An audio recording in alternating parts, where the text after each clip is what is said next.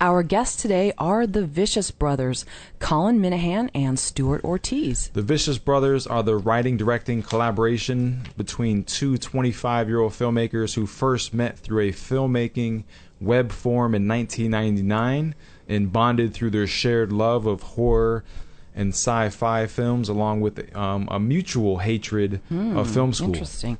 Together, they've written 4 feature film scripts and collaborated on dozens of media projects. Their debut feature film, Grave Encounters, has recently acquired domestic distribution through Tribeca Film and had its world premiere at the 2011 Tribeca Film Festival. The trailer for the film, which they produced themselves, quickly went viral on the internet and gathered 1.5 million YouTube hits in only 3 months. It now has close to 21 million hits.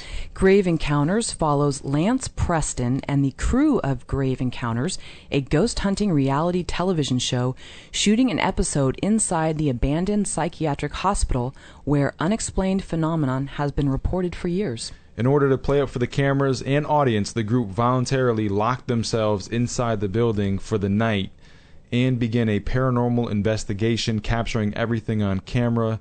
They quickly realized that the building is more than just haunted, it is alive, and it has no intention of ever letting them leave. Please welcome to Film Courage, via telephone, Colin Minahan and Stuart Ortiz. Welcome, gentlemen. Hey, how's it going? Hey, we're doing great. How are you? Good. Excellent. Yeah. Doing well. Doing very well. There they Good. both are. Yeah, Yeah. we're connected to the Vicious Brothers. You can connect with Stu and Colin on Twitter at Vicious Bros. You can also make sure to follow at Grave Encounters. We do love to read tweets on the air. Our handle at Film Courage. All right. Well, again, thanks so much for joining us today, and we're so impressed with your trailer and the following that you've gained. We want to just jump right in and ask you just real quickly, which film is scarier, Paranormal Activity or Grave Encounters? Dude, it's all you. No pressure. Obviously, Paranormal Activity is way scarier. Okay. Paranormal Activity's made a lot more money, so it must be scarier. I don't know. And it's forgive us. It's hard not to draw up comparisons to Paranormal Activity. When you see sort of a found footage film like this. One thing we want to jump into right off the bat is what is the best moment that this film has brought to you guys? Is it something that happened in production? Is it the day the trailer went viral? Is it the world premiere at Tribeca? What is the moment that sort of made making this film worth all the effort that you guys have put into it? Oh man, that's a question. Yeah. I don't know if there was one event. I think from Go ahead. like it's like the theatrical experience.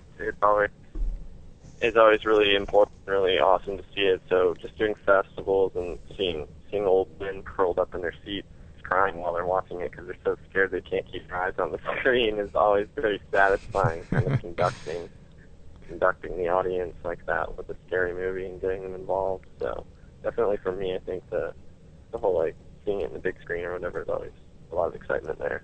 Mm-hmm. So the audience reaction rather than sort of the accolades is more important. Yeah, absolutely. It's about the audience. It's about them being enamored within that setting for that hour and a half that they're there for.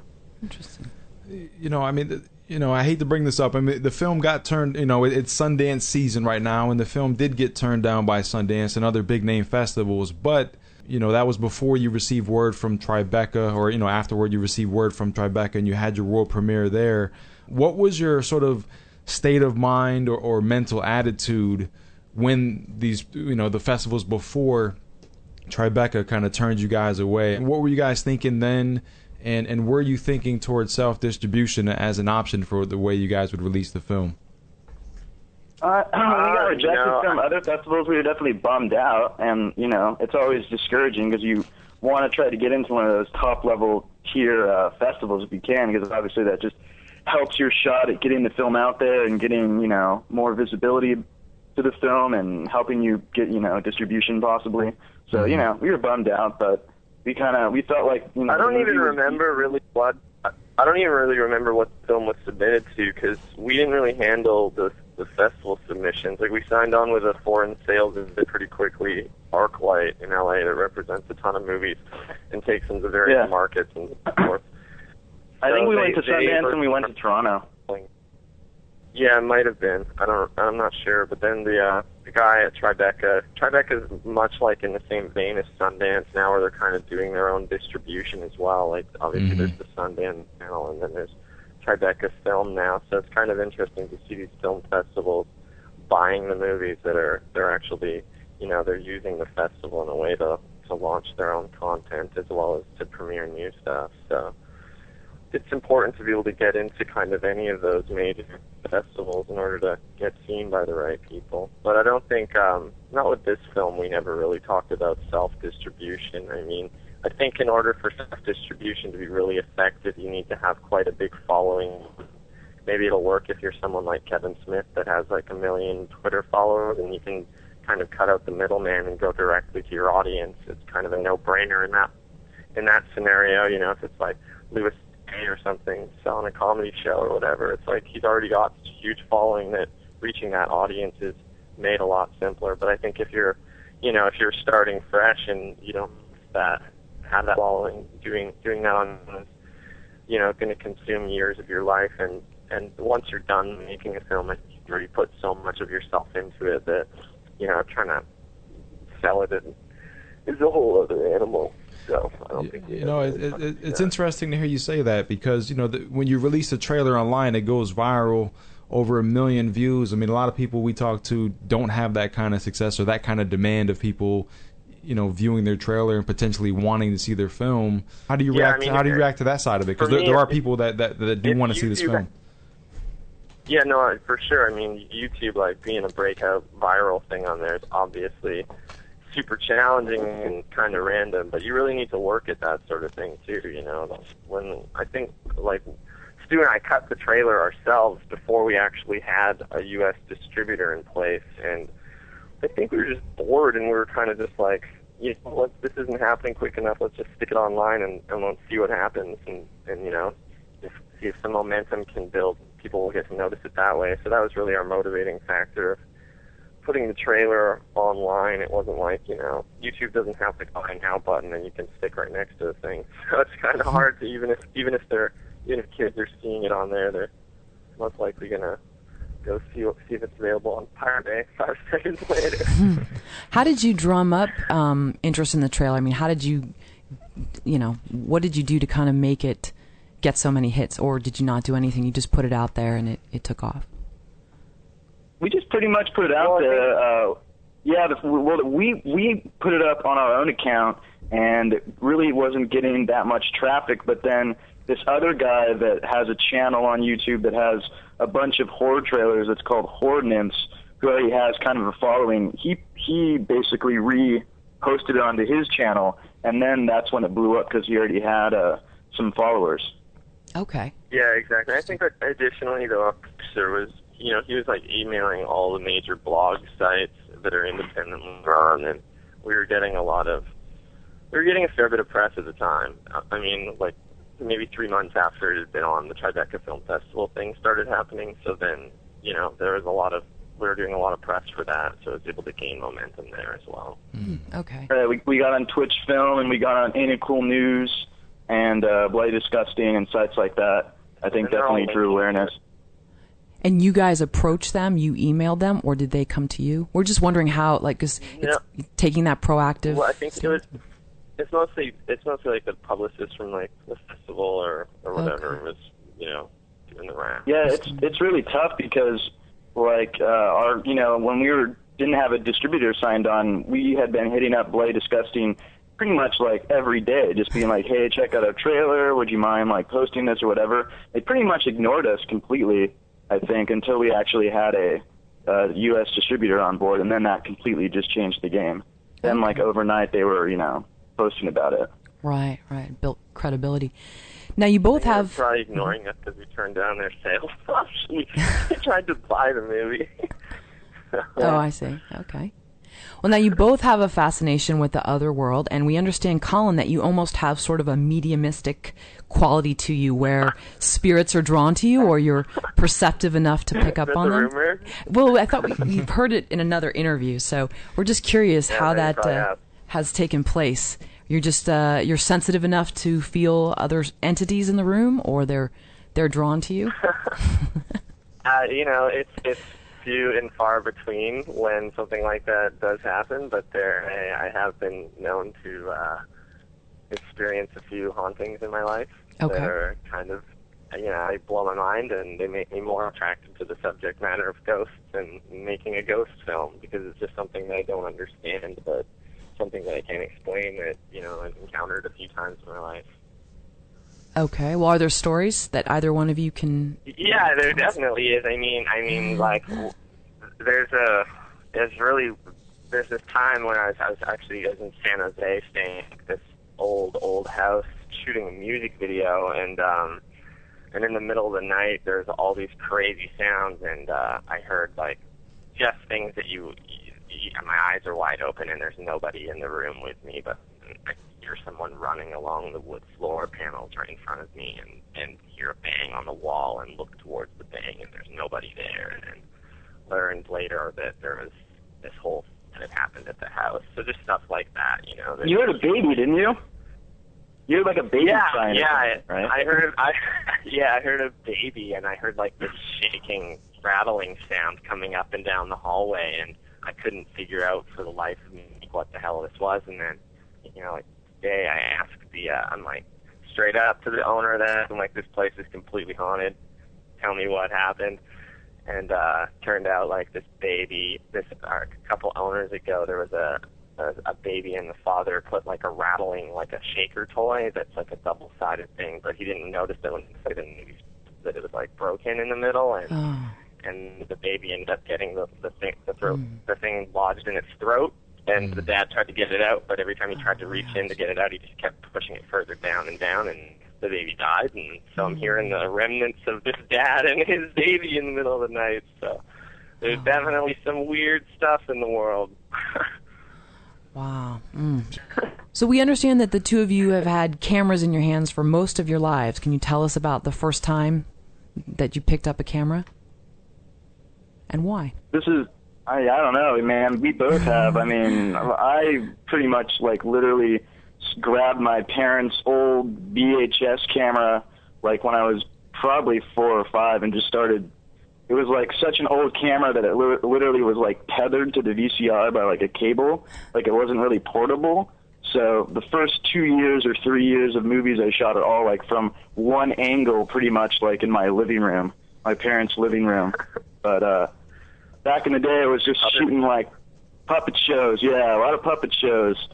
Literally, I was like 4 years old. I would start like just shooting puppet shows, and then like it just went on from there. Yeah, it's a similar thing. I think I was probably like 8 years old, and I discovered my mom's video camera, and I was really into like action movies and stuff at the time, and playing guns with my friends, and we'd just recreate different scenes from different movies basically every day after school, and it kind of never stopped doing that to a certain extent. So there you go. And when did that switch happen for you guys, where you said, you know what, this isn't just fun and games, this isn't just a hobby anymore, like, I want to do this. This is kind of what I'm passionate about, this is what I love. Like, was there a switch, where that became the case? I think that there was definitely, there was a moment where, me and Colin had been friends for a while, and we'd talked online, and we'd also met in real life a couple times, and we kind of collaborated one time. Colin was like the DOP on like this short film that I was trying to make, and we were kind of like working together on stuff like that. But at some point, we just kind of started talking about the idea of just writing a script. It wasn't even let's make a movie. It was just like let's just try to write a script. So we went up to Vancouver Island, where Colin's mom lives. Basically, went down into her basement and just started smoking a bunch of weed and just like tripping out down there, listening to movie soundtracks, and we ended up writing basically our first feature-length script. And unfortunately, it was probably because how just stoned we were and how crazy we were, we ended up being this thing that was just way too ambitious to really do at the time. In terms of money, it was just going to be too expensive. And then, so we basically kind of went back to the drawing board and came up with another script, and again, it ended up being way too ambitious. Anymore. That helped. That got the budget down a bit. Even that script again was too ambitious, and then I think we even wrote a third one. I can't remember what it was, but at some point we basically said, okay, this is ridiculous. We need to actually write something that, you know, we can make for like no money. And then we had toyed a long time with the idea of, should we do a found footage thing? Should we do maybe something like along the lines of Blair Witch Project? But we didn't really want to do that because it's such an opposite kind of spectrum of, you know, traditional narrative filmmaking that we love.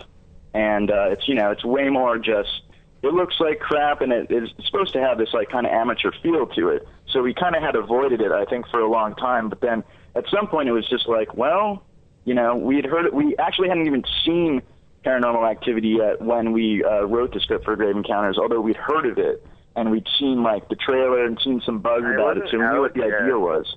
But it wasn't even out yet. we were really more influenced by, I think, like Blair Witch Project, and there's a couple of these other movies. There's like this great found footage alien abduction film from like the mid-90s that's called the McPherson Project, where there's like this family on Thanksgiving, and like they end up getting terrorized by aliens and stuff, and we were kind of more just influenced by that, and obviously these ghost hunting shows. But that was definitely the moment where our mentality really switched to just the practical reality of it, of that we want to make something, but we don't have very much money, so we need to write something that we can actually do. Yeah, totally. Like we've been trying to get money to do one of our other scripts, and it's just like, you know, not having a true understanding of just the business of film, and being more looked at as, especially myself, looked at exclusively as like a music video director, because that's what I've been doing for the past, you know, 10 years or whatever.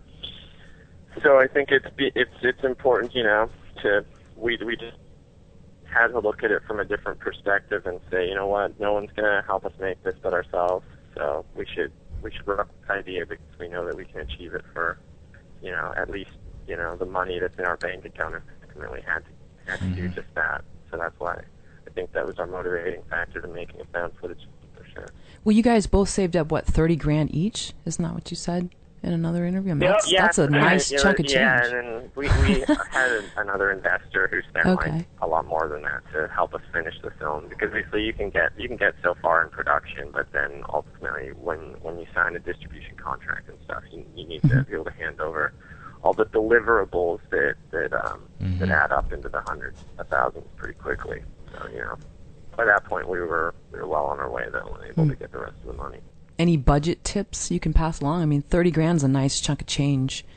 Well, I think that you know, I think in this day and age, there's actually a really great article that Edward Burns does an interview recently, just talking about the state of filmmaking and video on demand and stuff like that. But like, I'll use his film as an example because it's even better. But with his new film Newlyweds, he basically just did the low budget union agreement, same deal as we did for actors. So you're paying actors like $100 a day, but you're also giving them a piece of the back end if the film ever goes on to make money or get a distribution deal. But I mean, cameras and stuff are so cheap in this day and age. You can go buy a 5D and some lenses for, you know, a few $1,000s, and all of a sudden you've got yourself a camera package that's, you know, as long as it's in the right hands, is completely applicable to shooting a motion picture with, essentially. So it's really just a matter of your own personal drive and having a script that, you know, you're not shouting down streets doing car chases. You're working within the reality that you're presenting to the audience, and keeping the scale of the production smaller. But, you know, keeping scale small sometimes is a good thing. So sometimes relooking at things and being like, you know, how can we approach this from a cheaper perspective ultimately forces you to become more creative. So I think, you know, there's a lot of independent films being made for for similar kind of prices, and they all kind of end up around $100,000 by the end of it, even if they're, you know, penny pinching and not casting crew or whatever. It's just delivering a movie is really expensive, so I think that you can't really get away from spending that kind of money, but you can definitely shoot production really cheaply with the technology that's out there and just using natural light, you know. Well, I want to go back to when you guys did meet on this filmmaking forum online. I mean, how did you know that you could trust one another? It's hard in this day and age. You meet people online and they seem cool, and then you meet them in person and it's just you see they have an agenda. So how did you know over the years that, okay, I can trust this person and we can work together? It pretty much just started because I think, you know, we were the only people that we had met on this filmmaking forum that I guess were kind of the same age, but really just that we were really genuinely impressed by the other person's work. Like, there's a lot of people on. It was like basically I think it was the original filmmaking forum that existed on the internet. It was this forum called Like a Story, and it vanished, I don't know, in 1999 or 2000 or something like that. It's long, long gone. But that's where we met, and yeah, I think it's just like we were just impressed by what we were doing. So there was a mutual respect, and then when we were always talking online too, just chatting, and even through that we just kind of clicked, and then when we finally met in real life a couple of years later, it was just like, you know, we just clicked. I think, you know, pretty instantly. It was I get this guy. We speak the same language to each other before we even met too, though. Right? Like there were years of just like talking on instant messenger, and like, you know, I remember my mom walking by thinking I was like talking to some pervert online or whatever, and I'm like, oh, it's just you, and she's like, who the fuck is that? That's awesome. You know, like I think after a certain while we realized that we were kind of thinking on very similar wavelengths when we talked about movies that we liked and movies that we were interested in making and just stuff like that, and then finally meeting in person. I think after we met in person, it was like, you know, another 3 years or whatever until we decided to actually do something cool together. So over time, definitely a slow burn. Right. Before we even met, Colin had been working on this film that he was making, this thing called Choice, and we would stay up pretty much all night, and he would send me little scenes and be like, what do you think? And I'd be like, you should make this a little bit longer, make this shot 10 frames longer, do this, do that, or whatever, and just going back and forth. And then there was a point where Colin proposed the idea of, and we hadn't met yet in real life, but that we could meet on screen. So I had actually like painted a blue screen wall, like in one of the rooms in my houses. My dad didn't even know I was going to do that. He just came home one day and discovered that I'd painted an entire wall blue, and he was not too stoked, but he went along with it. But anyway, with a blue screen, you can basically shoot a shot of whatever on the blue screen, and then you can composite that into another shot. So Colin filmed a shot of him walking by the camera. Yeah, and then I filmed a shot of me on the blue screen walking by the camera and kind of acting like he had knocked into me or whatever, like looking at him. And then I sent him the file, and then he composited that in, and then that's basically how we first met, was on screen. So there you go. Oh, very cool. Well, I understand that you both have a mutual hatred of film school. Did either of you attend film school? Did you have a bad experience there? What's your argument against film schools? Yeah, we both went to film school. I think that just was a soundbite that we used in the bio just to sound crazy. Hey, film school. I went to an art school for 1 year. I didn't like it at all, but I mean, to be fair, super, super, very experimental, very liberal, very art-minded film program. And I mean, like, on the extreme side of the spectrum. I mean, they would show us like films where it would be like literally 20 minutes of like white, with just like a scratching sound effect, literally. And that would be like someone's film, and then people would talk about it really seriously afterwards. And I was only there for a few months before I was just looking around and being like, man, I do not belong in here. I want to be making like, Terminator 2 or something like that. And then so I just kind of basically stopped going to class and started working on making this other film, just kind of this action adventure film with some other guy that was going there. And I remember I would show parts of it in class, and all the students just were like, man, this is just Hollywood bullshit. Like, this is so, like, derivative and shitty and stuff like that. And, like, I just had no one there that Huh? There was some dope stuff you were doing too. I think it's really discouraging. It can be really discouraging when you're put in an environment like that where, you know, you're kind of cast as an outsider because what you're doing is a lot more mainstream than the other people. And from my film school, I mean, my perspective is like, I just remember the first day of class and like basically schooling the editing teacher. Like he was like trying to teach us something, some like wipe transition referencing like Ocean's 11 or something like that. And he was trying to tell us how it was done, and I had to make him go frame by frame and correct him as to how it was done because he wasn't teaching it right. So, and he, you know, he was like, "Oh crap, I wasn't," and that was like the first day of school. So it was just, I'd been working on my own stuff so much and taught myself just, you know, everything that I knew at the time. So going into the program and you know, the faculty wasn't very supportive, and Dean was a total bitch. It was just a downer because you're there and you're like, they're teaching kids how to like hit the red button on a camera and what exposure is, and like just like wasting money on all this shit that I've already taught myself. So I think if you've already picked up a camera, a much better investment. And the other thing is just kids don't finish anything once they're out of film school. Like they have like this, they train you so much through the education system that it's important to get good grades and kind of carry that forward into post-secondary and film school, obviously. So you get all these kids that are just doing things to try and achieve a letter grade, but then if you graduate the program, they think that, you know, a certificate is going to be worth something. It's obviously not, but it's the sham of film school in general is that they convince these kids that don't know anything about filmmaking or anything about the industry that they're going to get jobs with a piece of paper. And I'd see it all the time, and I knew right away. Like, I knew when I went there that it's not how it worked.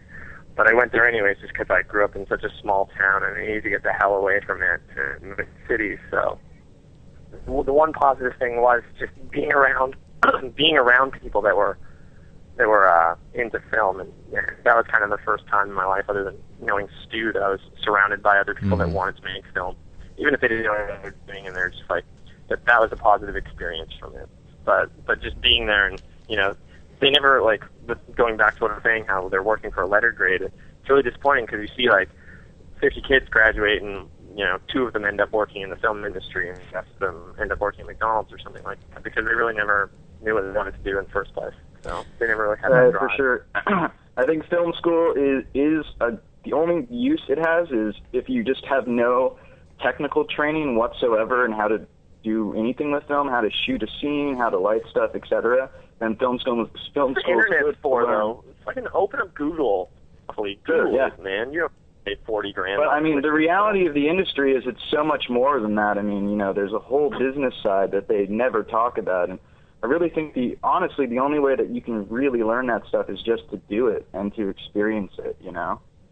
Do you think having that degree almost hinders you in some way from taking risks that I think you kind of show it. I think if you maybe it's from taking risks? Yeah, because they have that piece of paper and they're like, hey, you know what? I put in all this time and this money and I have to get this quote-unquote sort of real film job, whereas more the DIY sort of rebels go out and do it themselves because they have less riding on the fact that they didn't have all that. Yeah, maybe. I mean, I think just for most kids, you know, they're probably perfectly happy getting a camera operating at the local news station for the next 10 years. Well, film school's good for that kind of thing, but I mean, I'm giving a biased example. I can only speak for the film school that I was at. I don't know, maybe UCLA's film school or whatever is amazing, and New York Film Academy is awesome. I don't know, I haven't been there. So, you know, from our perspective, I think that it's a bit of a joke. So, and I definitely agree that it probably makes kids not want to take those risks, and they don't really encourage those risks. At least none of the teachers that I had were, you know, showing us Rebel Without a Crew and telling us to just fuck film school, go make a movie. You know, they weren't saying that. They're selling the idea that you need this certificate, you need to show up and pay your tuition fees. Sell your blood for medical tests. Yeah. No, we are. I love getting into the film school debate here. We are on the line with the Vicious Brothers, Stuart Ortiz and Colin Minahan. Let's jump back into Grave Encounters, and really curious how you guys were able to get the psychiatric hospital as the primary location for the film? Do you want to take this one? Well, yeah, it's a location that we knew about. It's it's a well-known filming location here in Vancouver that has been shot at 1 million times for 1 million different things. X-Files has shot a bunch of episodes there, and I think it's one of the most heavily filmed at locations in Canada. So we knew about the location because Colin control there too. Yeah, Colin shot like a Papa Roach music video there and like a bunch of other videos. So it was just like when we came up with the idea for the film, we knew right away that we were going to shoot it there. That would be the place to do it. And we wrote the script based around the location and what we knew was there. So.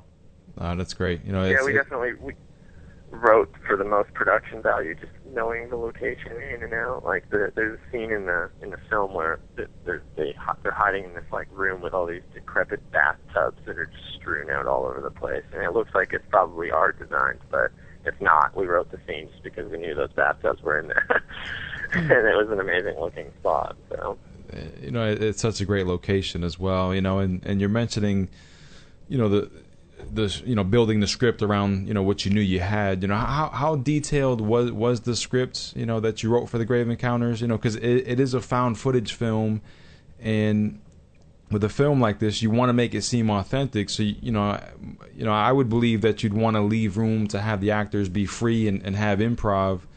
So can you talk about how detailed was the script? How far did you take that, and how much room was there for improv?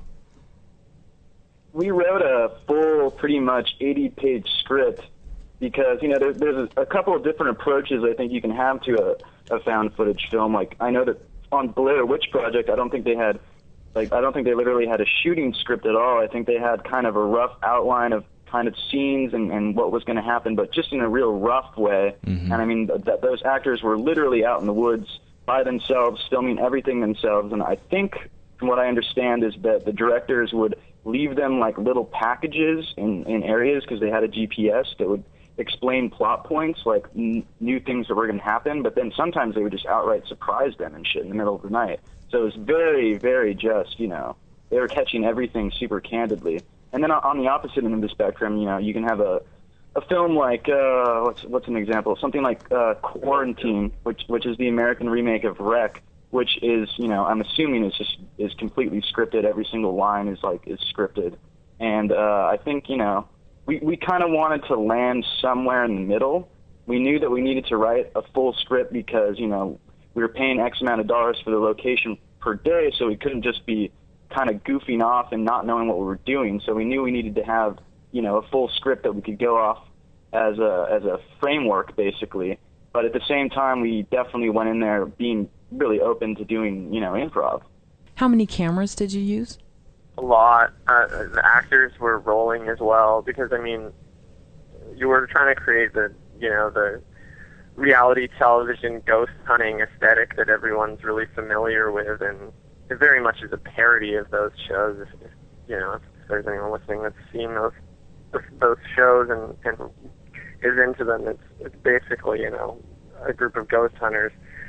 And we really wanted it to look and feel like that. So cameras are super cheap for that kind of thing because you're talking about shooting on like an HDV night vision camera for a lot of the scenes, and I think ultimately we probably had maybe 8 cameras on set, and sometimes all of them were rolling. Oh wow! Okay. It's a lot of cameras to be looking at, but the primary camera. Either Stu or I was operating with an actor behind us, and we basically just rerun the scene from the other angles as well, with the actor fake filming or he was real filming, but we didn't have really time to put them through a proper crash course, so their cinematography was a bit jank, so we'd have to go in there and make sure that we got the stuff that we knew we needed, But yeah, even going back to the script, I think that when we wrote the script, it was really we left a lot of the scenes wide open for improv, and we just knew point A, B, C, and where it needed to go, and let the actors work out the rest. And it was interesting because actors are obviously give them that much freedom and they're just going to run wild with it, but we're able to control a lot of that because it's really a film built around jump cut, and you could use a portion of take 5 and a portion of take 1 and a portion of take 3, any good moment from any of these takes, and essentially make it feel like it was part of a oneer, really, but it just feels edited for time because it's you know, the edits are supposed to be kind of jarring and in that jump cut fashion. So you're able to get away with a lot of bad improv and kind of circumventing your way through it and getting around it. So. Well, you know, and you mentioned 8 cameras. I mean, how much footage did you guys end up with overall, and how long did the edit take? I mean, how many hours were you putting in sort of each day in post on the edit? I think we must have literally had like 70 hours or something of footage. It was completely ridiculous. And some of the footage the worst was shooting ratio in the history of film. Yeah. There would be times where the actors would, you know, forget that their camera was running and go to like for lunch. So we'd be looking at a tape and it'd literally be like 45 minutes of it just sitting like against a wall or something.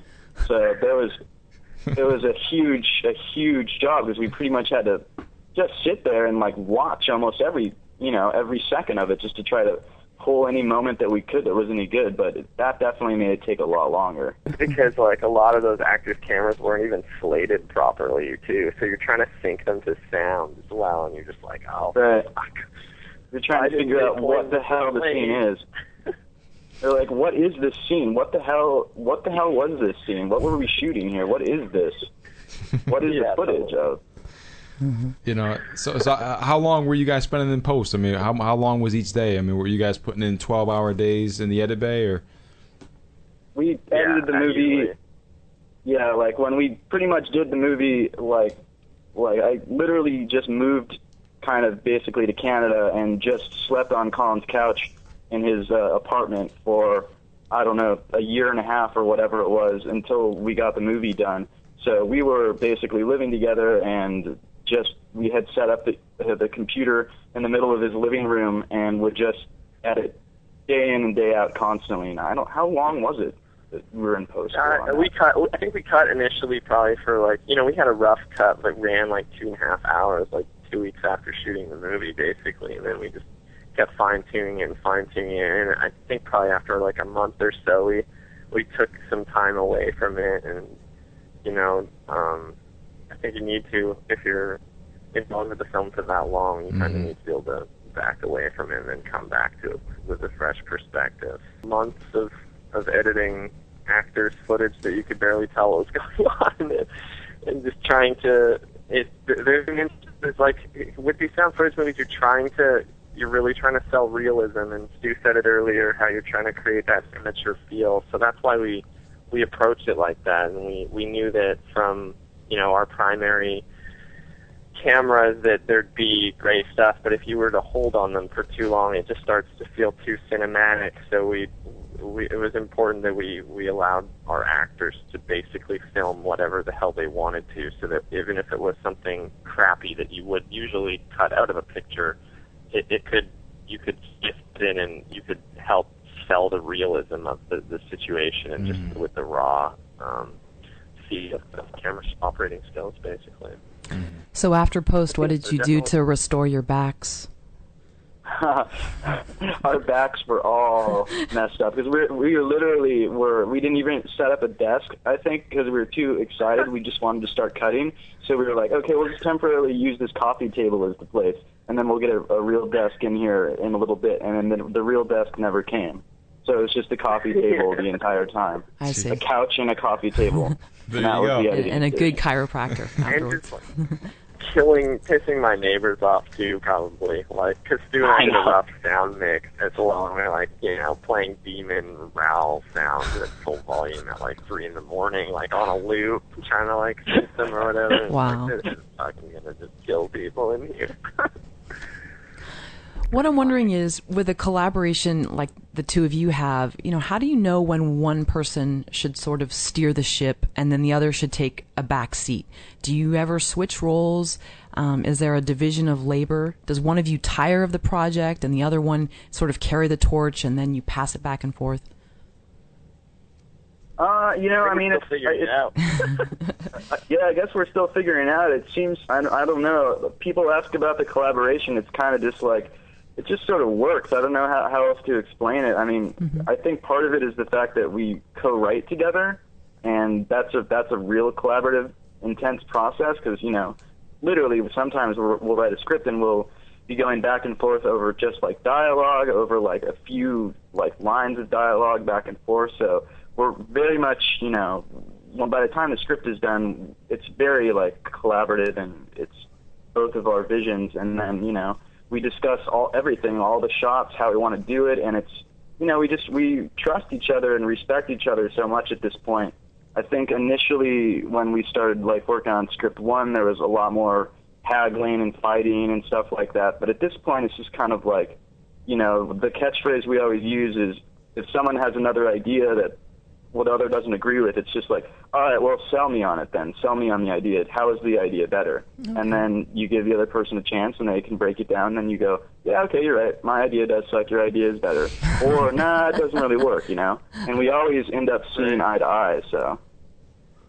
Yeah, and I think as far as actually being on set when time is of the essence and you might not have time to shoot everything 2 different ways if you're eye to eye. It's important during pre-production to plan and do your homework because that's what filmmaking is. Filmmaking is your homework before you're on set. Like, if you don't have that, you're screwed, basically, So it's like a matter of really being inside one another's head, and we're both very vocal on set. It isn't like one of us hides behind the monitor and the other directs the movie. It's like we're constantly whispering in one another's ears about everything, basically. Every decision is a joint decision, and we're constantly being forced to sell one another on why this approach works, why this approach works, why this approach works, and seeing eye to eye. And it can be I think it can become a tiring process if you don't work closely enough before you're on set shooting. So you need to be able to like have the same vision going into it for sure. Thank you for touching on that. And we want to come back to this Tribeca distribution deal. Our understanding is you do have a deal with Tribeca Films. So, were you guys offered the deal before the festival, and why did you decide to go with this offer? I don't remember. Was it before the festival or after the festival?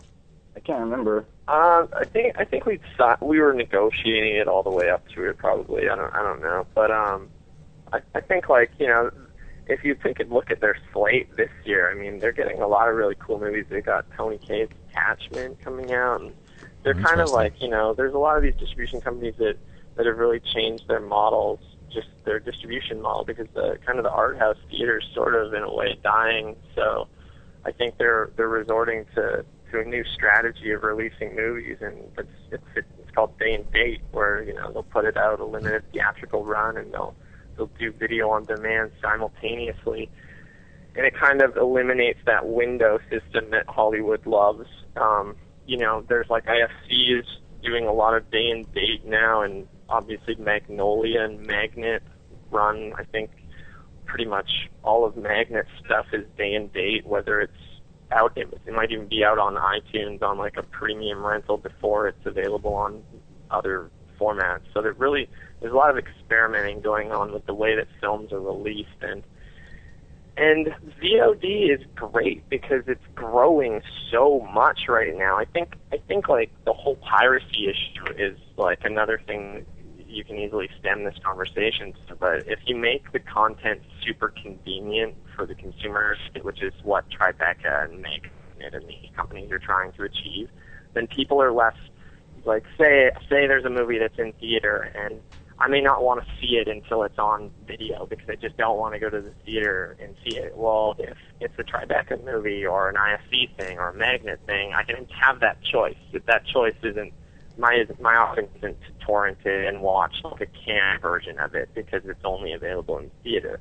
The fact is that I can rent it right away on my video on demand via whatever format you're into, Comcast or something like that. So I think that these newer companies are pretty smart by creating this day and date thing, but at the same time, obviously, I love the theatrical experience, and I hope that doesn't hurt that revenue stream, but it definitely does make films available to a wider audience faster, and that's a good thing for a filmmaker because, people's televisions are awesome these days, and the experience that I get sitting in my place watching a movie is arguably almost as good as the experience I get most of the time in the theater, just because, it's a very youth-oriented crowd, and there's a lot of, bright text message screens going off or whatever. But people kicking your chair. So really, yeah, sure, kicking chairs, spilling drinks on you. Right. And it's just, it's obviously a lot more expensive to go out, and especially if you're, older and you've got a family and you need to hire a babysitter or something like that to leave the house. It's like, do you really want to do that?